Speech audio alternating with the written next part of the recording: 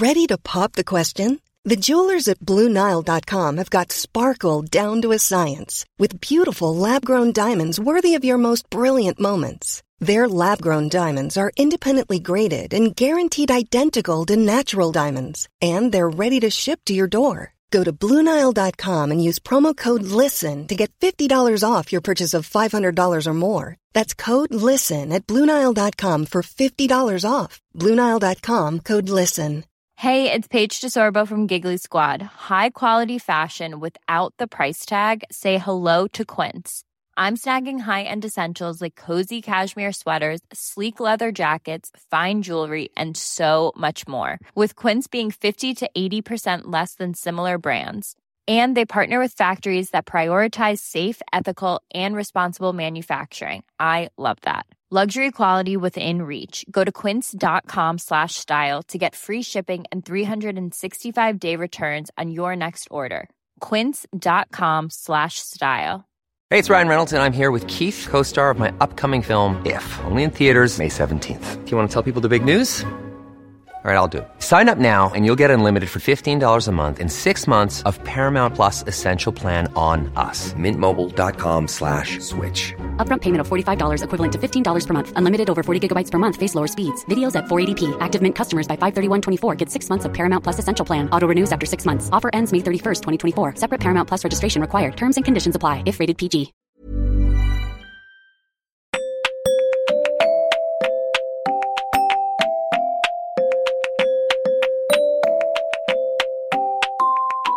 Welcome to episode 49 of the Women's Running podcast. I'm Esther Newman, editor of Women's Running, and in this episode I speak to Jess Judd, British 5,000 metre champion and soon-to-be Olympian. Jess is on the plane to Tokyo any minute now, I think, and I am so excited about watching her race while she's there. She's due to be running the double, the 5,000 and the 10,000 metres. She talks to me here about her modest start with running, her dad's love of the sport and how his enthusiasm was infectious, how she took to it like a duck to water, falling in love with both track and cross-country. I ask her what it's like to be picked for the Olympics and how she trains for it, given the demands of a very busy schedule. She's also currently studying for a PhD and she has the not insignificant task of planning a wedding alongside that. She tells me about that, about her thoughts on equality in cross-country, how she gets used to race day nerves and performing in front of crowds, and what it was like to meet her hero, Joe Pavey. Jess is sponsored by Hoka, so I also ask how that came about and what kit she enjoys running in the most. She's an extremely talented runner, and we can't wait to see what happens in the next couple of weeks. Fingers crossed for Jess. Podcast listeners can claim the best discount we have for membership to Women's Running, which is 35% off. That's less than $2.95 a month. And for that, you get our brilliant magazine and you also get loads of money off the sorts of stuff you love, like kit, nutrition and class memberships. Enter WRPOD at the checkout at shop.womensrunning.co.uk for your discount. Come and join Women's Running. We'd love to have you with us. It's so exciting to be able to speak to you, especially after, well, we'll get on to it. I'll shush. I'll shush. Oh, no, yeah, thank you so much for having me. It's nice to do, yeah, because especially when you can't see that many people, so it's a bit like, oh, this is nice. Yeah, something a bit different, I guess, isn't it? Yeah.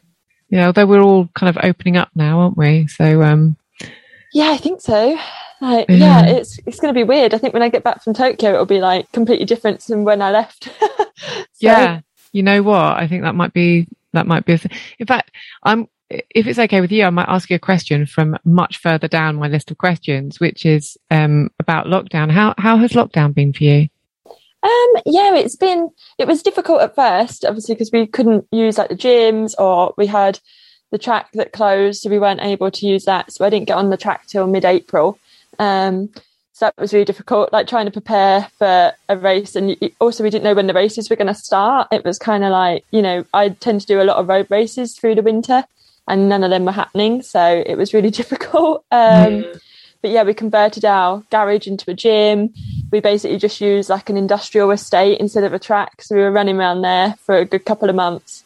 And we just pretty much tried to do all the basics right and just get as much done as we could and not put any pressure on it. And yeah, if you'd have told me in April that I'd have made the Olympics, I wouldn't have believed you, because it was just such a weird sort of setup, and it was really difficult to plan. So yeah, I'm glad it's gone well. But luckily I live and train with my fiance, so we had just running together, and that was a lot easier. So I didn't have to do it all on my own, but it was just the two of us really. So it's been, it's nice to finally accomplish something after the really rocky start. Yeah, I did. Having spoken to some other athletes, I did realise that it was less the gym and more the track.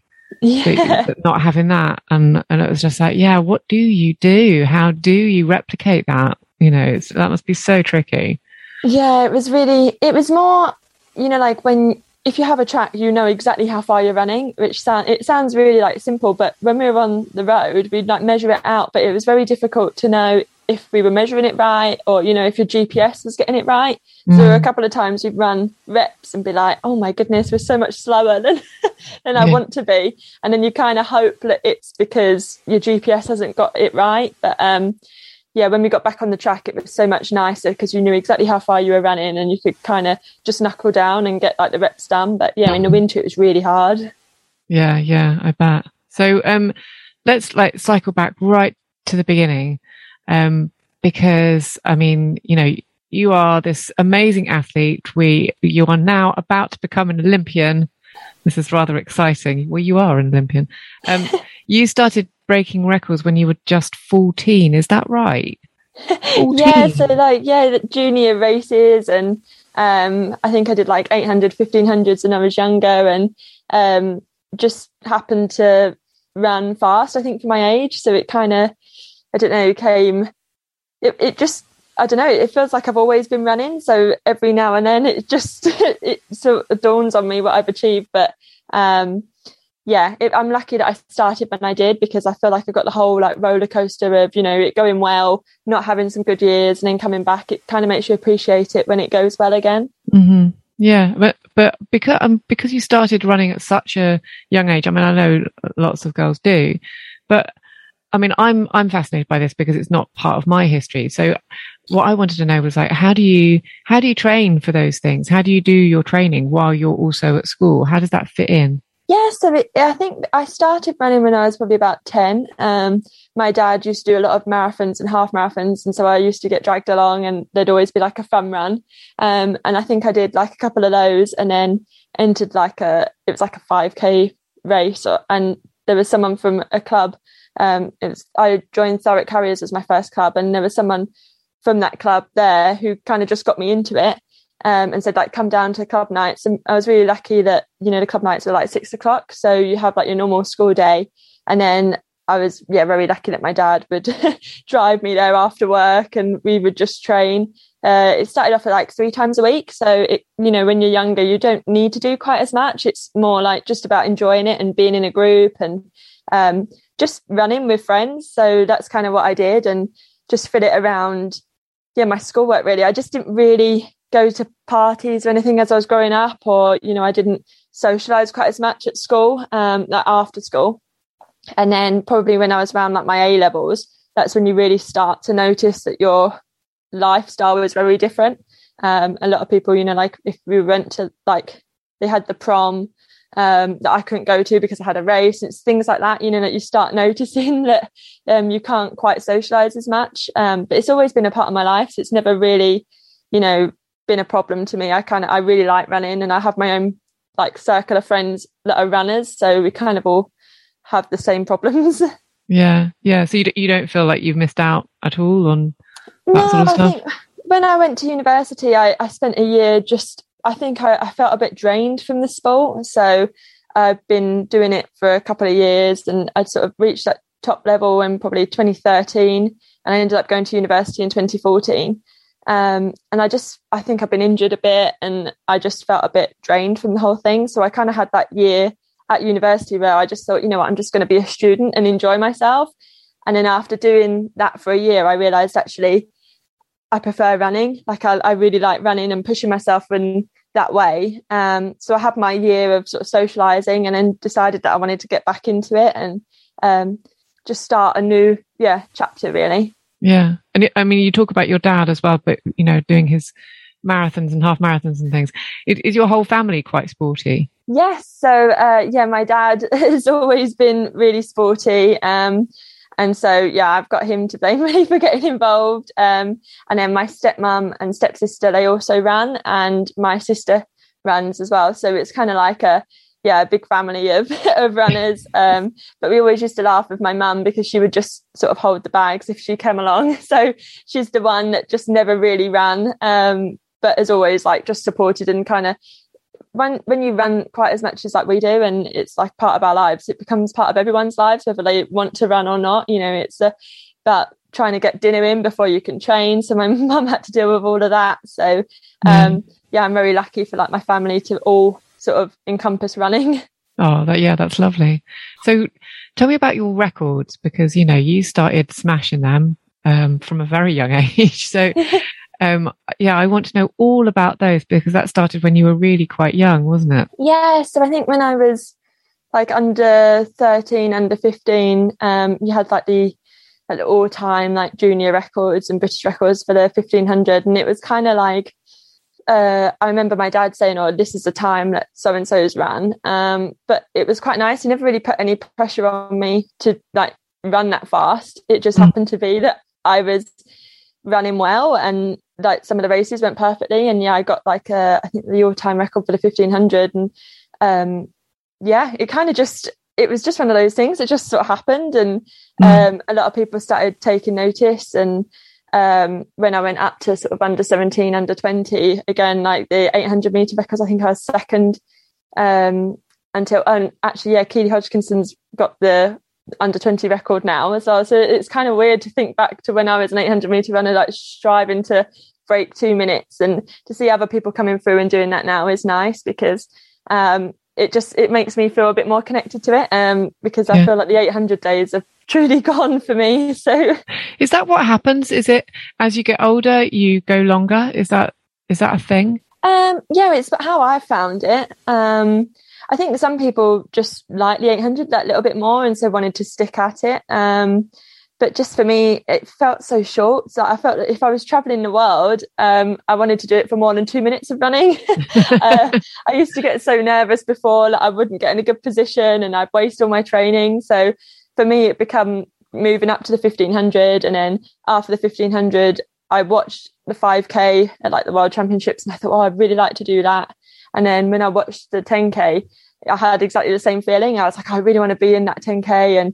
And that's kind of what I just built my training around, like just the races that I wanted to do and I wanted to be at. And and I've gradually just got longer and longer.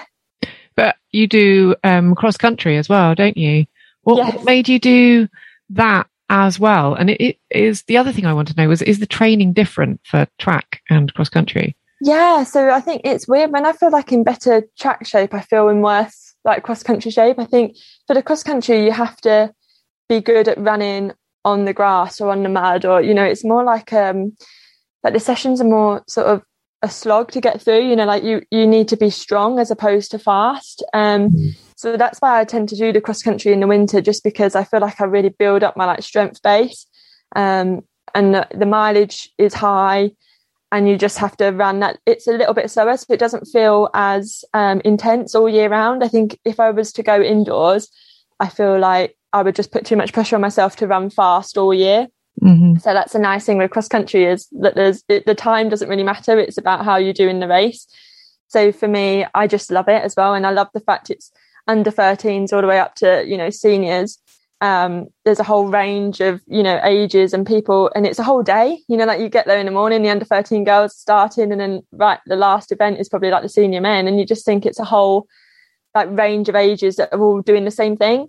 So I really like the cross country, but it definitely makes me tougher. And I think again, like with lockdown, it was really hard not having that, and not having those races just through the winter, because training can be quite depressing in the winter. The weather's rubbish if it's snowing, and just to have a race on the horizon is always quite nice to get you through it. So not having that was difficult, but I still did all the cross country training. I just didn't have any of the races. So which do you prefer then, cross country or track? I'd say I prefer the track, just because just because I feel faster. You know, like, I love the cross country, but even if I have a great cross country race, sometimes if it's really muddy and tiring, I just think, oh, that wasn't even that good. Yeah.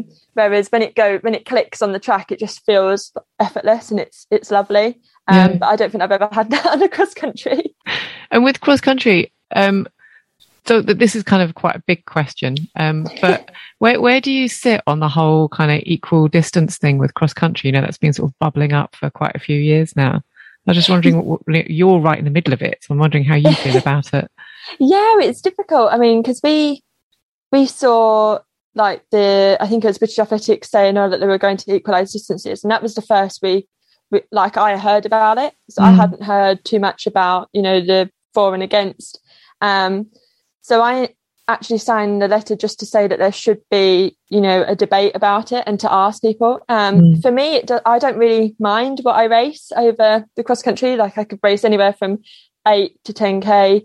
I'm quite happy with anything. I notice it a little bit more because obviously my fiance is in the men's race, and so he'll tend to run anywhere from 10 to like 12K in the winter. So I know from the men's point of view that they don't want it to get shorter. Like, they kind of want the races to stay exactly the same for them.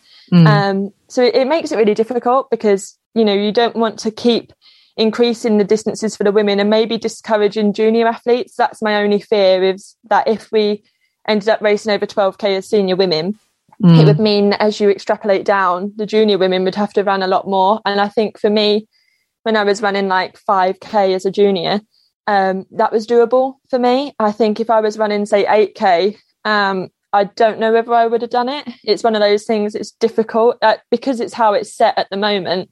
People have just got used to running that distance. If we were to start again from scratch and have no prior knowledge of what everyone was running, I think it would be very different. But because you've kind of been nurtured to run over a set distance, to then suddenly run 3K more as a junior is quite difficult. So I think it was one of those things that whatever happened, as long as there was a discussion that was had with junior athletes, like officials, volunteers that were going to be out there all day to come up with some solution, then I think that's fine. But I think sometimes we forget that by changing one thing, it can affect a different thing. So as long as, I don't know, as long as it's sort of talked about, I think I don't really mind what happens. I just would hate for someone to miss out on cross country because they thought it was too far at a younger age. So I'm hoping that with the debate that's happening, we'll be able to work out exactly the best way forward. But for me, I kind of just want cross country races back in any way, in any shape or form. I've missed it this year. Yeah, I can understand that. So tell me about 2020, because it just went brilliantly for you, didn't you? The kind of the 5,000 meter British champion in that incredible time. How did you train for that, and how did that feel on the day?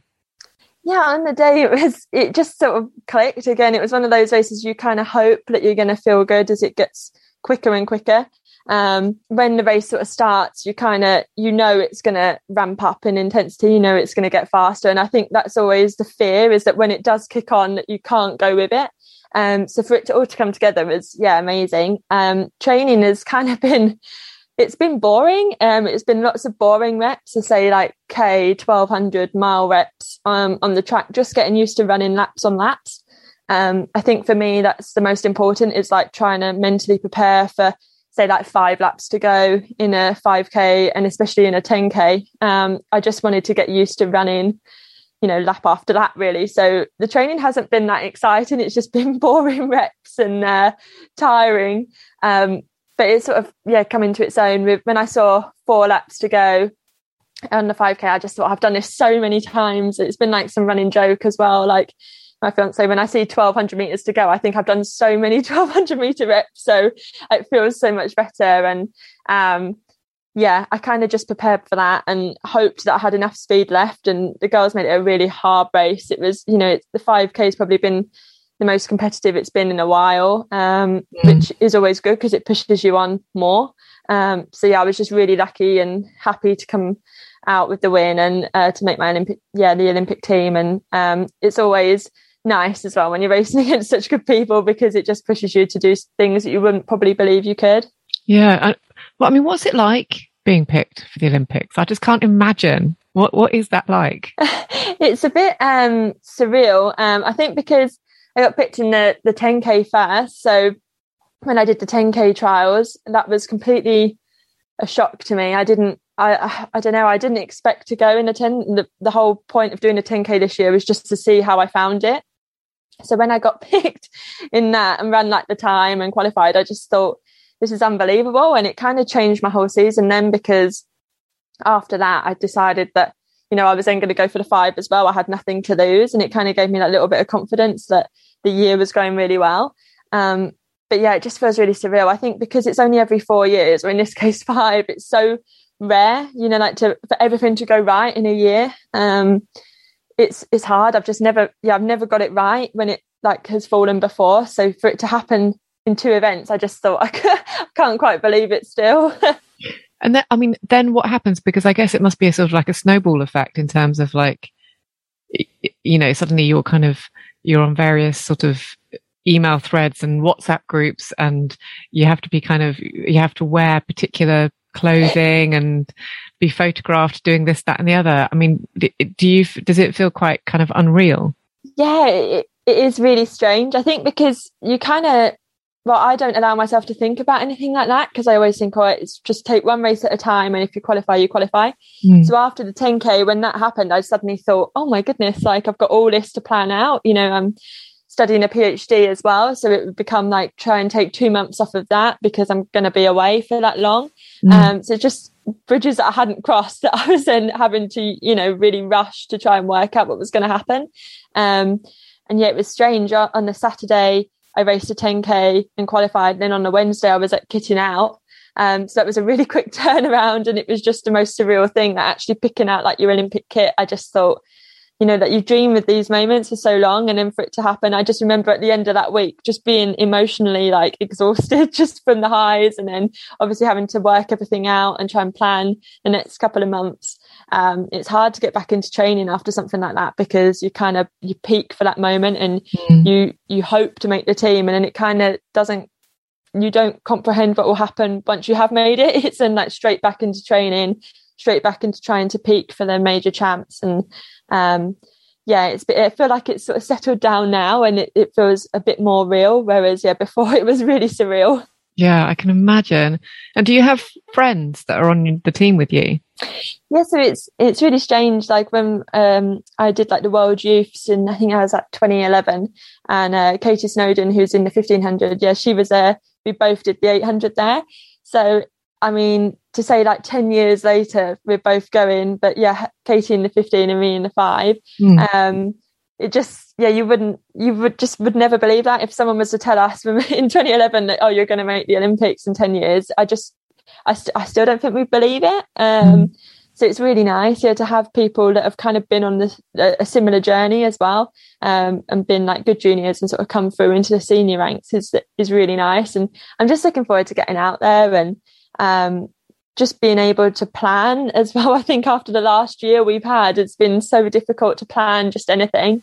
Yeah. So I'm just really looking forward to getting out there and seeing what happens. And I mean, it seems to sound as if it's all really mutually supportive, between GB teammates. Is that your feeling as well? Yeah, I think so. Especially, it's one of those, when I did the 10K, I raced some 10Ks in California. So I did one, and there was Amy Eloise as well. She did the 10K and she just beat me, but we both just missed a time in a 10.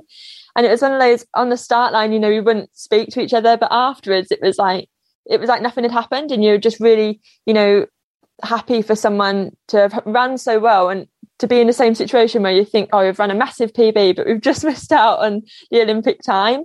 So when we come back to Birmingham, and obviously I got it and then Amy didn't, it was hard, because you just, afterwards I was so happy, but you have to obviously be mindful of other people. And I really like Amy and Verity as well, who we were battling in the 5K.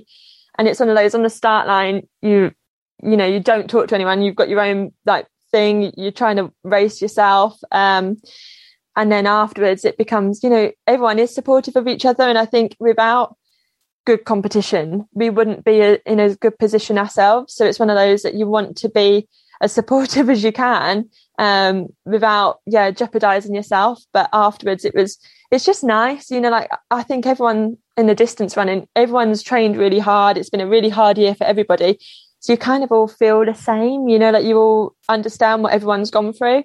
It's really good competition. And especially, I mean, we Amy and Verity as well are cross-country runners, so we've all kind of gone through the same seasons and things like that. So it's going to be interesting going forward, because I think it's just the most competitive it's ever been. So it means you just can't relax. You have to keep pushing. Yeah. No, I bet.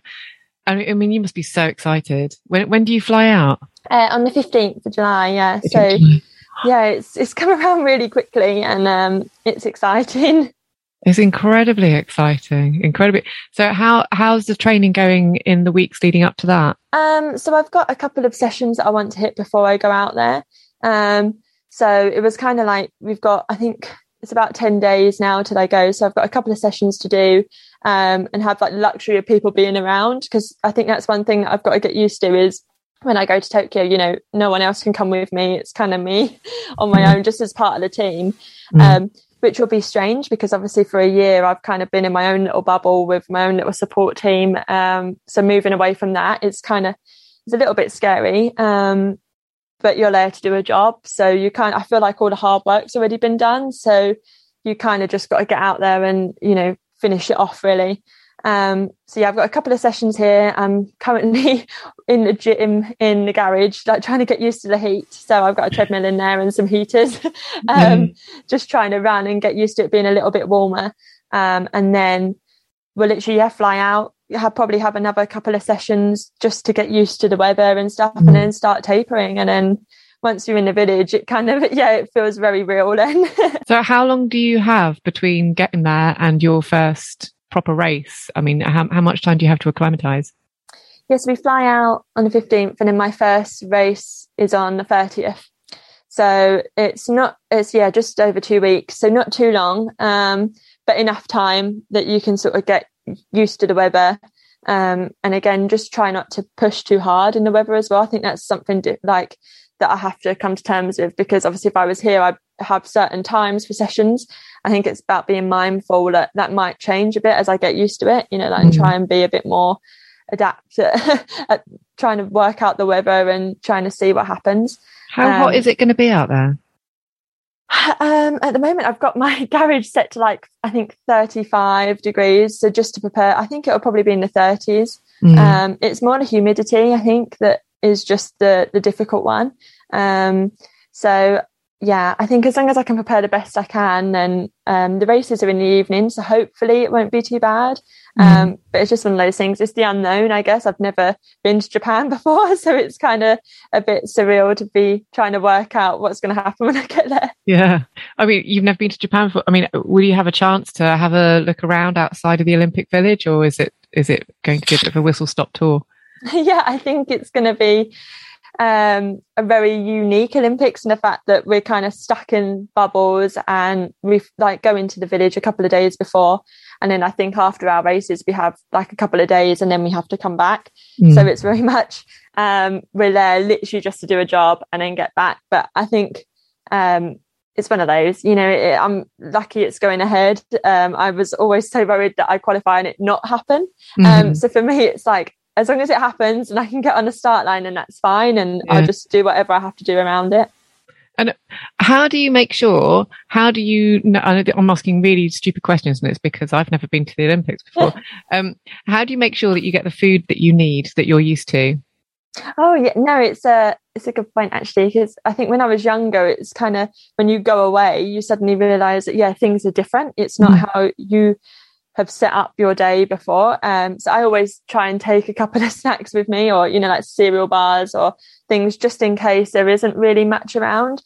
Sort of sports nutrition bars as well. I just pack my suitcase full of those, just in case, because I love snacking, and I find that if we have 3 set meals but nothing in between, that seems like such a long day for me. So I try to take as many of little snacks as I can, and I always take my porridge sachets as well, just in case the breakfast or something is different. But yeah, it's just about making sure you're prepared and taking some bits out there with you, just so you kind of know what's going on. Yeah. And I mean, I guess the other thing that you're taking with you is the fact that you're now supported by Hoka, aren't you? Which is like a huge development and change to what you've been running in before. So this is amazing. I can see you've got your logo on there, which is marvelous. So how on earth does that happen? How do you get supported by a big brand like Hoka? Yeah, I'm very lucky, to be supported by them. I think it was one of those before. I've had sponsorships before, so I've gone through different brands, and I was approached by Hoka at the start of this year, and it just felt right. I'd seen the shoes around as well. I'd seen people racing in the certain shoes, and I'd seen people training and turning up to the track, and I'd be like, oh, what are those? They're really cool. So it kind of, I knew about the brand before, but it just feels like it was meant to be. I was really lucky to get their sponsorship at the start of this year, obviously, but with all the pandemic and, the uncertainty that was going on, it just made my life so much easier, because I thought I've got the support of a great brand that, want the best for me. And honestly, if it wasn't for their support, I wouldn't have gone to America at the start of the year. So I went at the end of April, was out there for pretty much half of May.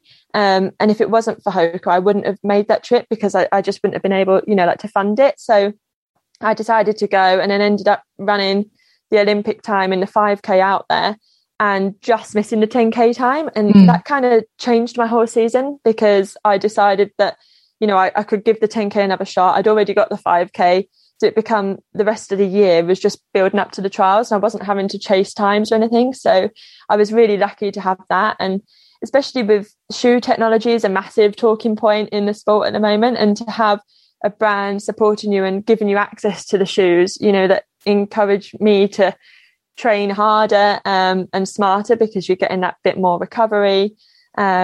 And yeah, the spikes are another big talking point. Everyone's trying to find out the fastest spike, and I'm really lucky that I've responded really well to the Hoka spikes, like the long distance and the middle distance ones. And I've just found that this year I've just run PBs pretty much over 5, 10K, and even my 15 hasn't been too bad. Like it's one of those years where I feel like I'm just sort of progressing. So yeah, without them, my year would be completely different. So it's just one of those things where I think it must happen for a reason. And I'm really lucky that I've got them behind me and just supporting me. And I love it. And I just love the shoes, and I love the brand as well. It's nice to be supported by like a friendly brand. Yeah, they're definitely that. Yeah. And the other thing I wanted to talk about was, because you've mentioned it before, but you're also studying for a PhD, which, you're studying for a PhD, you're representing GB at the Olympics. There's quite a lot of stuff going on. And I think sometimes it's, a lot of us don't realize that, we watch the Olympics and we don't realize that there are day jobs, that all these athletes are doing something else during the day, and that this, that they're not, not professional, they're not being paid to do what they do. And I just think that's absolutely amazing. Can you tell me about your PhD? What are you doing, and when are you going to get it? So my PhD is in tissue engineering, so it's looking at regenerative medicine. So I'm basically creating a mechanical model of skeletal muscle injury. So I started in 2018, sort of October, and so I'll have 1 year left in September, and then I should finish writing up in 2023. So I'm hoping that keeps going as it's been going. It's been nice to have another distraction apart from running, especially if a session doesn't go very well or a race doesn't go very well. It's nice to have a different outlet to focus on, because sometimes you can become quite self-absorbed in, and get into a downward spiral if running's not going as well as you want. So to have something else to focus on has been like a lifeline to me. And obviously this year it's kind of had to take a bit of a backseat, because obviously what with travel, restrictions when you come back and having to quarantine and stuff, it's taken quite a bit of time out. So again, I'm really thankful to my supervisors who have they've had to deal with all the logistics of it. And, when it was always in the plan if I did make the Olympics, and we'd cross that bridge when we came to it. So a couple of weeks ago, it was suddenly like, oh, okay, now we need to really plan to take, 2 months off. And again, that's where I'm really lucky with Hoka as well, because I'll have to suspend my studies for a couple of months. Having their support means, that financially I'm okay, and it doesn't matter that I'll have to suspend that. So they kind of intertwine really nicely. But I'm hoping that it shouldn't affect my end date too much. I'm going to take 2 months off for the Olympics. So it'll probably push my end date back a little bit. But yeah, I'm looking forward to getting back into that afterwards. It'll be nice to think about something other than running when I get back. Yeah. What are you hoping to do with it? What, with my PhD? Yeah, I'm not sure. I've really enjoyed the research. I think it was one of those things when I started my undergrad, I never thought I'd stay in academia. I kind of just thought I would do my undergrad and then probably find a job. So I did my dissertation in the same sort of area, like tissue engineering, and then basically got straight on the PhD. So I missed out the master's year and just went on to the PhD. So after that, I kind of would like to get into teaching. I do a couple of modules where I just assist like lecturers and teachers and just help out, and I've really enjoyed it. It makes me feel really old though when I'm teaching 18-year-olds, and I think, my goodness, it was so long ago that I was starting my undergrad journey. But yeah, I really enjoy it, and I enjoy just trying to help other people. So the PhD, I love learning new things all the time. It's not one, you don't just have one book where you can sort of learn everything you need to know. It changes all the time. And I think it's been good for me for things not to go linear as well. 1 week it can be great, and then the next week I'll get no results at all. And it'll be like, oh, you have to just adapt to it. So it's helped me in that respect. But I'd like to stay in that field if I can, and just keep researching and just learning more. I think I've learned so much in, say, 3 years, and I'd just like to keep that going, really. Yeah, sure. And I mean, I do realize, I might be wrong here, I do realize that right now that your running is centered on 1 month right now. But I was just wondering if you've got some kind of overarching ambition for your running for the next sort of few years. Yeah, I think this has always been the one that has sort of escaped me. The Olympics has always been the one event really that I haven't done. So I've been really lucky to go to Commonwealths, World Champs, Europeans, but I'd never made an Olympics. So for me, it was about trying to tick this box off.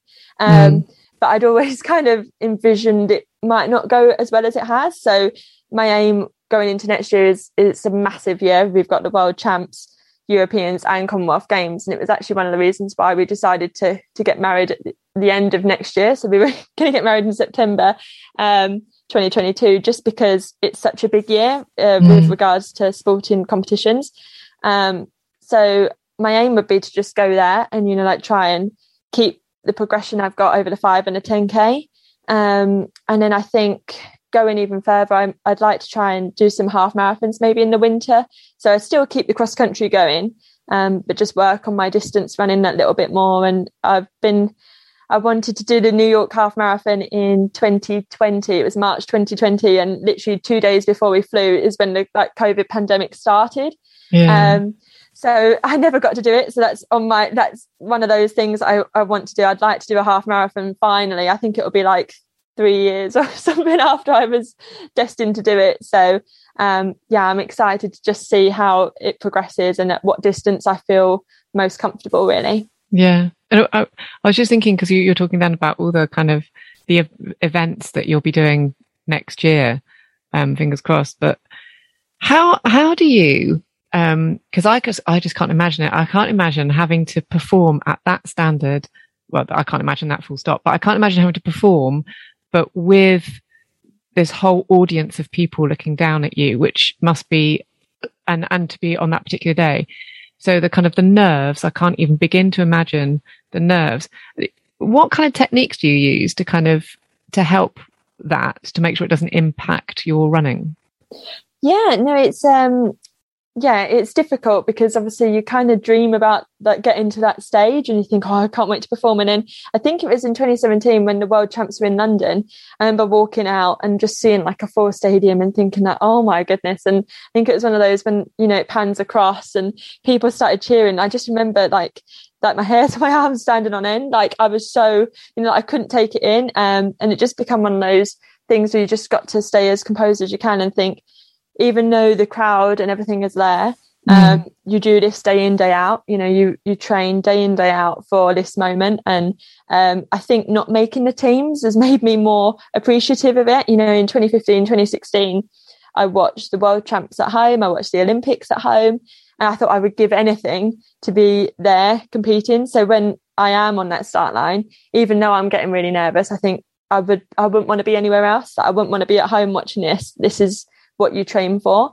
So you kind of just have to get used to the nerves a little bit and just remember that all the hard work is already done and all you can do is go out there and give it your best. And if you give it your best, then you can't be disappointed. Oh yeah, fair enough. Sage advice, I think. Which of those races then do you have been the most memorable for you, whether that's positive or negative? Which of your races mean the most? I think when I went to the World Champs in 2017, I think that was memorable for different reasons. And the fact that obviously it was a home crowd, I'd never heard anything like the noise I heard when I was running around. It sort of followed me around. And then I think because I hadn't made the major champs the 2 years before, it meant so much to me to actually be on that start line again. So I think 2017 kind of always sticks out as well because it was like an hour train journey from my home for all my family to go and watch. So everybody was there watching. It was lovely. But yeah, there's definitely been, you know, races over the last couple of years that you kind of look back on. Like I think the World Universities in Italy, that was in 2019. And that was the first like major championship I'd ever won. So I love the fact that, you know, in the 5K, I managed to get it all right again on the day. And I think that sort of gave me the confidence that even though things hadn't been as smooth sailing before, that if you can just get it right on the one day, then yeah, it kind of changes your whole confidence level. So yeah, I'm excited to see hopefully if I can like add to that. But yeah, it's always nice to look back and see how far you've come and if you enjoy it as well, because you put an awful lot of work in for, you know, not like much time, you know, like even in the 5K it'll be like 15 minutes of running and you think you've done miles and miles. So every race is kind of important just to get there and to be fit and healthy and just give it a go. Yeah, for sure. And in terms of memorable races, do you have some good memories of races that other people have run that you've watched? I mean, have you been inspired by watching other athletes? Yeah, definitely. I think it was really surreal for me. Like a couple of weeks ago, I did a 1500 at Watford, and then I pacemate like the 5K, and Joe Pavey was in the race. And afterwards, you know, just talking to someone who's like been through, like had the best, you know, like career in running, like to speak to, and she's just so nice as well. She is lovely. Yeah, to speak to Joe and actually just be able to pick her brains a bit, because she doubled in the 5 and the 10K in London 2012. So to talk to her about it and for her to just give me some really good advice. But I remember watching 2012 and watching her run around and just think she just looked effortless, you know, like, and I thought I'd love to be able to run a 5K 10K looking like she did, because I always think I make it look hard work.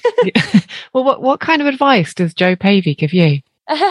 She just basically said, you know, because I said, oh, you know, you doubled in 2012, and I think the 10K was first in that instance, and then the 5K was second. So it was about trying to like recover, because I think that's when I qualified for both distances, it was kind of in my head, I didn't want to miss one, you know, like I wanted to do them both, but my main worry was that I wouldn't recover between the two. So trying to get some advice from her on how she recovered, how she found, because I always struggle after a 10K to walk a couple of days after, you know, I find it really hard. So she was basically saying that she thinks it's better, you know, the 10K being last, and try and work out how to recover from the 5Ks in between. So it was really nice. She's just got so much time for everyone as well, you know, like any age, like people she was racing against wanted to, you know, talk to her about things, and she just had so much. And I think it's so important for the youngsters coming through to see people that are approachable, you know, like Jo, and to get some advice and things on how to, you know, cope with nerves and cope with like recovery. And I mean, she's had such a long career as well. And I mean, when she like won races, you know, after having children, you just think that's a sort of, you want to have a career just like her. You want to be have that longevity. So yeah, it was lovely to be able to talk to her. So like, if you could like put yourself into the future a little bit, and you've got a kind of a mini you coming up to you asking for advice, what advice would you give young girls in the, you know, 12, 13, 14, sort of coming up through the ranks? What have you learnt that you didn't know then? I think for me, because I always used to get really competitive at a younger age. I think it's just natural, you know, that you see people running well and you want to compete with them. But I think if I could go like back, or if I could talk to someone who was trying to like come through as well at that age, I'd just say to just enjoy it.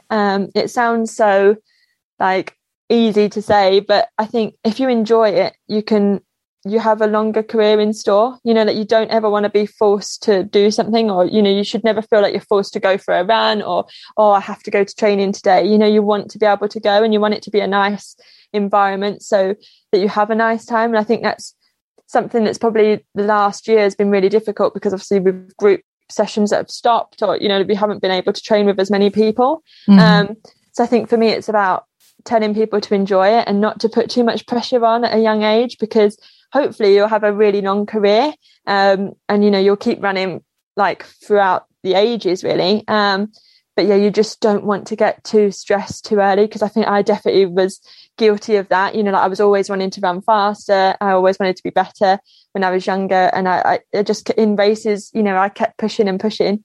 And then sometimes then when it doesn't go so well, it feels like the world's sort of like crumbling around you, because all you've known is, you know, getting better and better. So you kind of have to be, you know, used to disappointments but know how to bounce back from them, you know, to see them as a learning curve rather than the end of the world. Yeah, sure. Well, we're all going to be watching you at the end of July. I mean, I cannot wait. It's going to be so exciting. I'm just like, anyway, we've all got our fingers crossed. We're all going to be like really hoping that there's going to be, well, I just hope that you just really enjoy the experience, that you just have a ball and, you know, you run your very, very best. I just think it would be amazing to see you there on the track with all your teammates, to be like, oh, it's Jess. You know, I'm really excited. I think that's the thing. It's one of those things, is making it, like that's part of like the hard part. And then you kind of, once you're there, it's the Olympics, and, you know, anything can happen. But yeah, I'm just excited to just get out there and have a good run, and, you know, as long as I try my best, and I can't be disappointed. Exactly. You're an Olympian now. So yeah. Still feels weird. Fingers crossed for the very lovely Jess. Come back next time for some me and Holly chat. This podcast was recorded over Zoom. The editor and composer was David Newman. Please hit like and subscribe. That way you won't miss the next episode. Podcast listeners can claim the best discount we have for membership to Women's Running, which is 35% off. That's less than $2.95 a month. And for that, you get our brilliant magazine, and you also get loads of money off the sorts of stuff you love, like kit, nutrition, and class memberships. Go to shop.womensrunning.co.uk and enter WRPOD at the checkout for your discount. Happy running.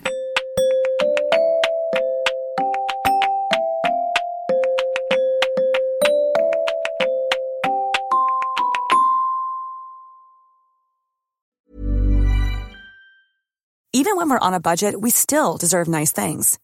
Quince is a place to scoop up stunning high-end goods for 50 to 80% less than similar brands. They have buttery soft cashmere sweaters starting at $50, luxurious Italian leather bags, and so much more. Plus, Quince only works with factories that use safe, ethical, and responsible manufacturing. Get the high-end goods you'll love without the high price tag with Quince. Go to quince.com/style for free shipping and 365-day returns. Mom deserves the best, and there's no better place to shop for Mother's Day than Whole Foods Market. They're your destination for unbeatable savings, from premium gifts to show-stopping flowers and irresistible desserts. Start by saving 33% with Prime on all body care and candles. Then get a 15-stem bunch of tulips for just $9.99 each with Prime. Round out Mom's menu with festive rosé, irresistible berry chantilly cake, and more special treats. Come celebrate Mother's Day at Whole Foods Market. Imagine the softest sheets you've ever felt. Now imagine them getting even softer over time. That's what you'll feel with Boll & Branch's organic cotton sheets. In a recent customer survey, 96% replied that Boll & Branch sheets get softer with every wash. Start getting your best night's sleep in these sheets that get softer and softer for years to come. Try their sheets with a 30-night guarantee. Plus, get 15% off your first order at bollandbranch.com. Code BUTTERY. Exclusions apply. See site for details.